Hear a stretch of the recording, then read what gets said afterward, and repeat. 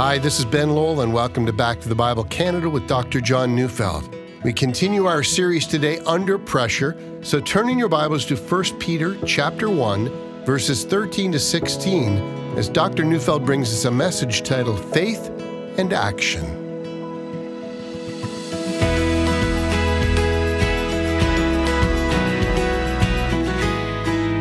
Well, we all know the difference between intellect and doing, between theory and praxis, or even between faith and action. And we all know that there's supposed to be a connection between those things, but we know that the connection doesn't always happen.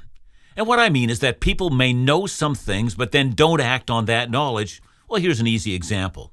Let's say you have a degree in economics, and therefore you have all the theory in the world, things you've memorized and understood about money, and you've never put it into action. I mean, you should be a rich man or woman. But it might also be that you've never crossed over the divide and used the theory that you've obtained and make it work in practical ways. Now, all of that is especially true when it comes to our faith. You know, it's been said that many of us are educated far beyond our obedience level. And I often think about that when it comes to the very many sexual scandals that have occurred, not just in the general population, but also among those who claim to be followers of Jesus. That is to say, even though the Bible is so very clear about holiness to our God, a great many of us can't get there in our own lives. So 1 Peter 1, 13 to 16 talks about that. So let's read our text, and then we'll consider what it's teaching us. So our text says, "Therefore, preparing your minds for action and being sober-minded, set your hope fully on the grace that will be brought to you at the revelation of Jesus Christ.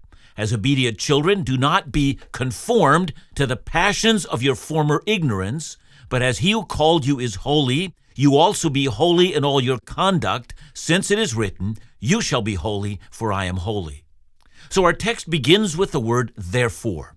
That word, wherever we find it in the Bible, is a signal that we're supposed to connect what has been taught before to what we're learning now. That is, one teaching is to lead to a certain conclusion. So let's remember where we were in our study of 1 Peter. 1 Peter is written to a group of believers who are facing persecution, as well as other pressures from a pagan world in which they lived.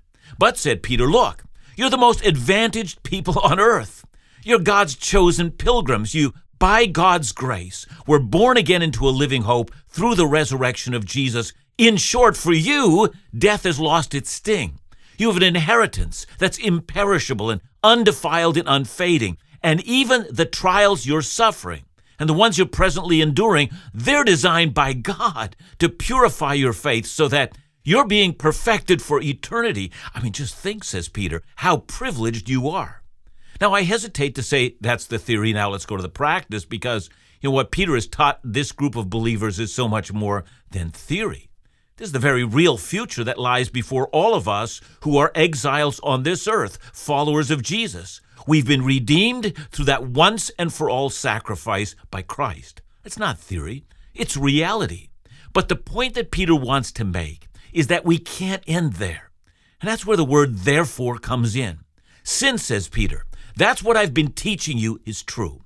It demands that this truth work itself out in some very real and concrete actions. And so in the verses that we've just read, Peter gives 3 commands. Now, I won't give you all the grammar, why I think there are just 3 commands here, but I think there are. The first command in verse 13 is the command to set your hope fully on the second coming of Jesus.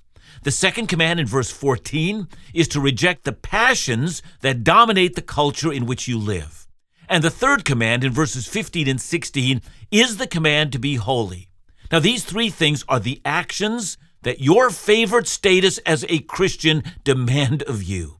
So let's look at each one of the 3 in turn. So first, set your hope on the second coming of Jesus. So let's read verse 13 again. "Therefore, preparing your minds for action and being sober-minded, set your hope fully on the grace that we brought to you at the revelation of Jesus Christ." Now, you will notice there's only one imperative, one command in this passage.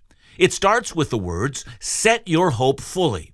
The earlier words, preparing your minds and being sober-minded, those are participles or descriptors as to how we get there.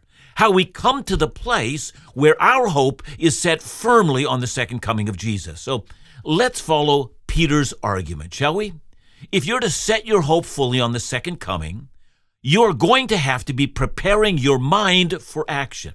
Now, unfortunately, that's not a literal translation. The literal translation would have said, gird up the loins of your mind for action. But because that's such a hard phrase to understand, our translator simply wrote, prepare your minds for action. Yeah, it makes it simpler, but it also obscures what Peter wants to communicate. Look, in the ancient world, men wore dresses and not pants. And so if you're going to walk really fast, or you're going to run or even sprint, as you might do in the day of battle, your first task would be to gather your rope, pull it between your legs, and then tie it firmly around your waist. And that wouldn't get in the way for the, vigorous activity that you're doing. That's what Peter's communicating. Get your mind so ready that you don't allow anything else to get in the way. Now, that notion of girding the loins of your mind has a First Testament background to it. Do you remember God's instructions to ancient Israel when they were to eat their very first Passover while they were in Egypt? See, Exodus 12, verse 11 says, in this manner you shall eat it, with your belt fastened, your sandals on your feet, staff in your hand. You shall eat it in haste. It is the Lord's Passover. Well, that idea is that when God delivered Israel from Egypt, it would happen quickly, and they'd have to be dressed for action to respond immediately when that day came. So in here in 1 Peter, Peter wants Christians to have disciplined thinking so that they're ready to quickly respond to anything that the Lord tells them to do. Now, the second descriptor Peter uses is that of being sober-minded. Now, normally we think of sobriety as being free of drunkenness. But even though the Bible describes drunkenness as a sin, in this case, Peter's not speaking of it in literal terms. To be sober-minded is that one's mind is clear of those things that might cause it to be dull to the reality of God. See, in Peter's view, the mind of a believer can become drunk by attractions to this world. We can be drinking in the alluring culture, and that promotes rebellion against God. Think about movies that promote sexual faithlessness or crime or the attraction of earthly riches, of any lifestyle incongruous to Christ. And yet we relish those movies, we feed on them. And then we become mentally drunk or mentally impaired. We can't make proper judgments. Now consider the opposite of that. See, the sober-minded person is very aware of the things of God and won't drink anything that dulls that awareness. Resist the devil. Don't lose your spiritual consciousness. Reject things of the culture that hinder that. Discern things through Scripture through the mind of Christ. Now, as we have seen, all of this is leading to the command to put your hope fully on the second coming of Christ. See, in both of the descriptors as to how to do that, Peter has been concentrating on the mind. The mind must be ready for action. The mind must be free of intoxication with the world. And as Peter sees it, that's how you set your hope on Christ's soon return. So let's carefully examine the command. Peter calls the second coming of Jesus the grace that will be brought to you. And he uses the word grace because his readers must fully understand that they're unworthy of the future rewards they're going to receive. Their sins are forgiven. They've received a new heart. They were born again. They no longer fear the wrath to come. They fully anticipate the coming of Jesus, and that's grace. They don't deserve that. Now, how important is it to remember that word grace? It reminds us of our unworthiness and of Christ's lavishness. And so in the midst of persecution, concentrating on your reward, while Peter says, set your mind fully on what's coming. When Jesus is revealed from heaven, make sure that in your thinking and in your decision-making, it continues to have that as the final goal.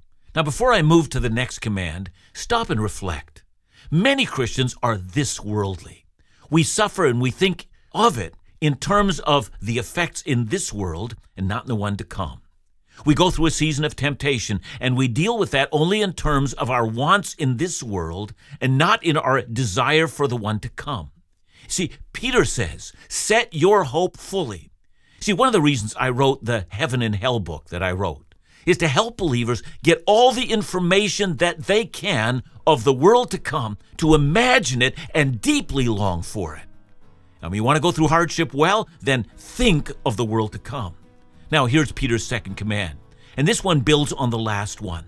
The second command is that we should not be conformed. Verse 14. As obedient children, do not be conformed to the passions of your former ignorance. Now, notice the first qualifying phrase. It's an assumption. As children, we are children of God, and as children, we are obedient to our Father. Obedient children do what the Father commands.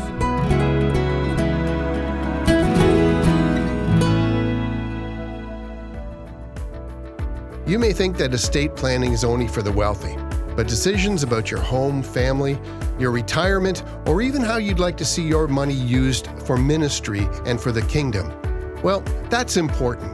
Back to the Bible Canada has partnered with Advisors with Purpose to help you start and discuss those important decisions. Their trained estate specialists are available to meet you by phone and provide you with the information to make the best decisions possible for you and your family. As a result of our partnership, Advisors with Purpose has made their services free and confidential to you alone, leaving you free from any obligation. It's never too early to plan for your future, so call them today. To speak to an estate specialist today, call 1-866-336-3315. That's 1-866-336-3315, or visit advisorswithpurpose.ca for your free and confidential consult.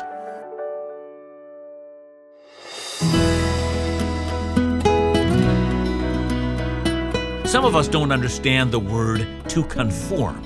So let me see if I can help you. To form is to mold something or to shape it. To conform is to willingly shape ourselves. See, in this case, we're not to be conformed to something that's in the culture around us.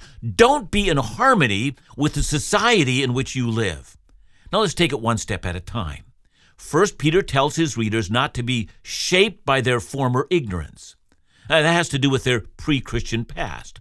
And since Peter knows that a great many of the Christians who are reading this letter are Gentiles, that would have been an especially poignant reminder. Let's see if we can find other places in the New Testament that indicate the culture out of which these Christians came. So, for instance, 1 Thessalonians 4:4-6, that each one of you know how to control his own body in holiness and honor, not in the passion of lust like the Gentiles who do not know God, that no one transgress and wrong his brother in this manner, because the Lord is an avenger in all these things, as he told you beforehand and solemnly warned you. Now here we get a combination of the expectation that we're obedient children and that the Father is an avenger of those who transgress a fellow Christian by being in a lustful relationship with them. And here's Paul's point. In the place you learn that this kind of passionate lust is acceptable, well, that's in the wider culture around you. If everyone in the culture were convinced this was unacceptable, people would be shaped by that way of thinking. Well, getting back to Peter, the passions or the sexual expressions that were a part of your former way of life, Peter says they're ignorant. He means that the pagans were ignorant of God's intention for the human body. Of course, the body is given to sexual desire. That's undeniable. And that's the reason why Paul, writing to the Corinthians, gives direct instructions to husbands and wives in regard to their sexual relationship with each other. Chapter 7, 1-5, he counsels married couples not to deny each other, not to deprive each other of sexual relations, and that's the point. God gave the gift of sexual intimacy to give emotional and spiritual intimacy in a lifetime commitment of faithfulness between a man and a woman. What they share with each other is only for each other, and it binds them to each other. And it's out of this loving intimacy that God brings the next generation into the world. See, the ignorance that Peter speaks about is ignorance of the Creator's design. And instead of using the gift that God has given in the way that the Creator intended, they give themselves to passions that will ultimately destroy. And says Peter, don't be conformed to that. Don't be shaped by that. Don't be molded by that way of thinking. Instead, he began the sentence with the words, as obedient children. So let's stop and let's talk about obedience for just a moment. See, all Christian believers are required to do God's will. And the way some people talk these days, you'd think that believing, well, that's required, but obedience is optional. But that's not how the New Testament speaks. When Paul wrote the book of Romans, which many argue is the centerpiece for the doctrine that we're saved by faith and faith alone, well, listen how he begins the book. Romans chapter 1, verse 5, notice what he says. He says he's bringing about the obedience of faith among the Gentiles. Or listen to how Luke describes the steady conversions that were happening in the early church. Acts 6, verse 7. And the word of God continued to increase, and the number of disciples multiplied greatly in Jerusalem. Watch this. And a great many of the priests became obedient to the faith. Yeah, they were converted. And by being converted, they became obedient to the faith, to the teachings of the faith.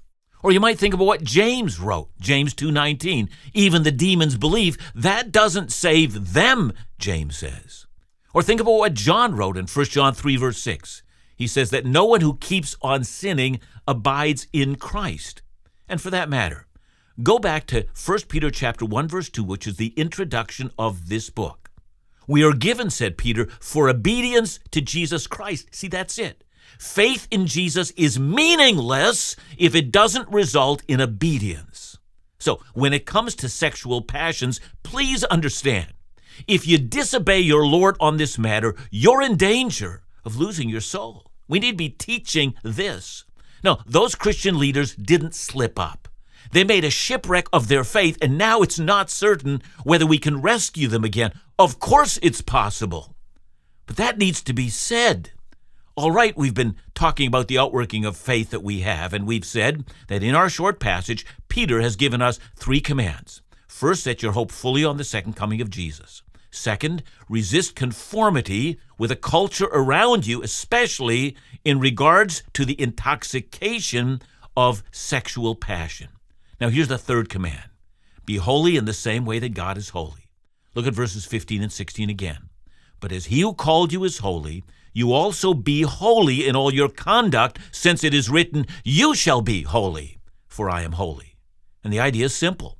According to the way, or in the manner in which God is holy, you be holy. Now, we will get to that in just a moment, but please also notice that Peter uses the word called.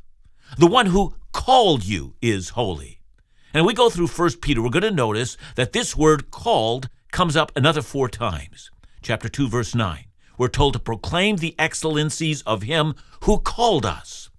Chapter 2, verse 21, we're told that we were called to follow the example of Jesus. Chapter 3, verse 9, we're told to bless our enemies, and then reminded that this is what we were called to. And finally, in chapter 5, verse 10, we've been called to an eternal destiny. Now, in 1 Peter, the idea of calling is made to mean so much more than that God took the initiative when we came to Christ. Now, it's true, God did take the initiative when we came to Christ, but in 1 Peter, the calling is the calling unto something. When God called us to belong to Jesus, he also called us for some specific thing. He called us to be lovers and forgivers of our enemies, to walk as Jesus did, and so forth. And here for the first time, Peter uses the word called. He uses it in reference to holiness. We were chosen or called by God for a purpose, so that we would imitate the holiness of God. That's why God called us. Now, as I've said, the idea of being holy as God is holy requires some time to unpack. In essence, when we speak of the holiness of God, we mean that God is both separated from sin. Well, he's separated from everything in all of creation, and what God is to be emulated in some fashion. Now, that's a First Testament concept. Now, consider, for instance, the fourth of the 10 Commandments. Exodus 20, verse 11. For in 6 days the Lord made the heaven and the earth and the sea and all that is in them, and he rested on the 7th day. Therefore the Lord blessed the 7th day and did what to it? He made it holy. You see, to make the 7th day holy is to make that one day unlike every other day of the week. Or think about the Holy of Holies in the tabernacle, then later in the temple. It's that one space of ground on this earth that's unlike every other space of ground on this earth. So why is God called the Holy One of Israel? Well, for several reasons. For one, God is unlike all the gods and goddesses of the nations around Israel. He's the living God. They're the dead gods. They can't save. He can. But God's also holy in the sense that he's untouched by any evil. He never does wrong. He never sins. He never acts in duplicity. He only speaks truth. In him is light. There is no darkness in him at all. Now, if we're to be holy as God is holy, where do we begin? At the outset, it must mean that God called us to be separate from the rest of humanity. Think about what gave rise to this letter. Christians were treated as outsiders in the culture in which they lived, and consequently, they were being persecuted. Well, what's surprising about that? Nothing.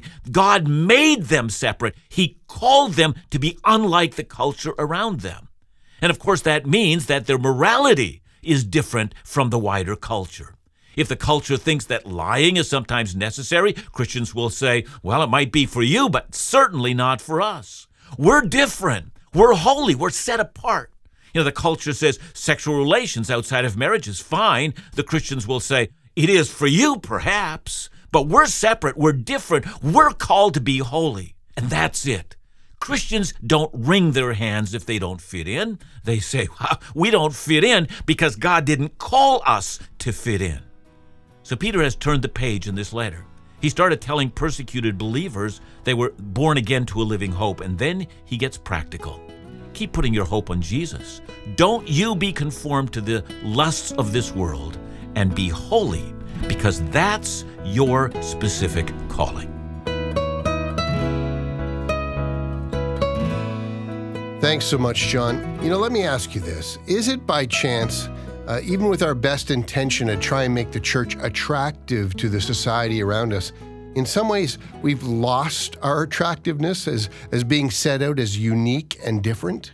Now, if the attractiveness that we're looking for is somehow being entertaining and as entertaining as the world or something of that nature, we're never going to out-entertain the world, and I don't think that's an attraction that we should pursue. But the attraction ought to be that, the quiet, peaceful life that honors God, that is submissive to him, that loves all people, even our own enemies. That is incredibly attractive and will attract. Thanks so much, John. And remember to join us again tomorrow as we continue our series, Under Pressure, right here on Back to the Bible Canada, Bible teaching you can trust.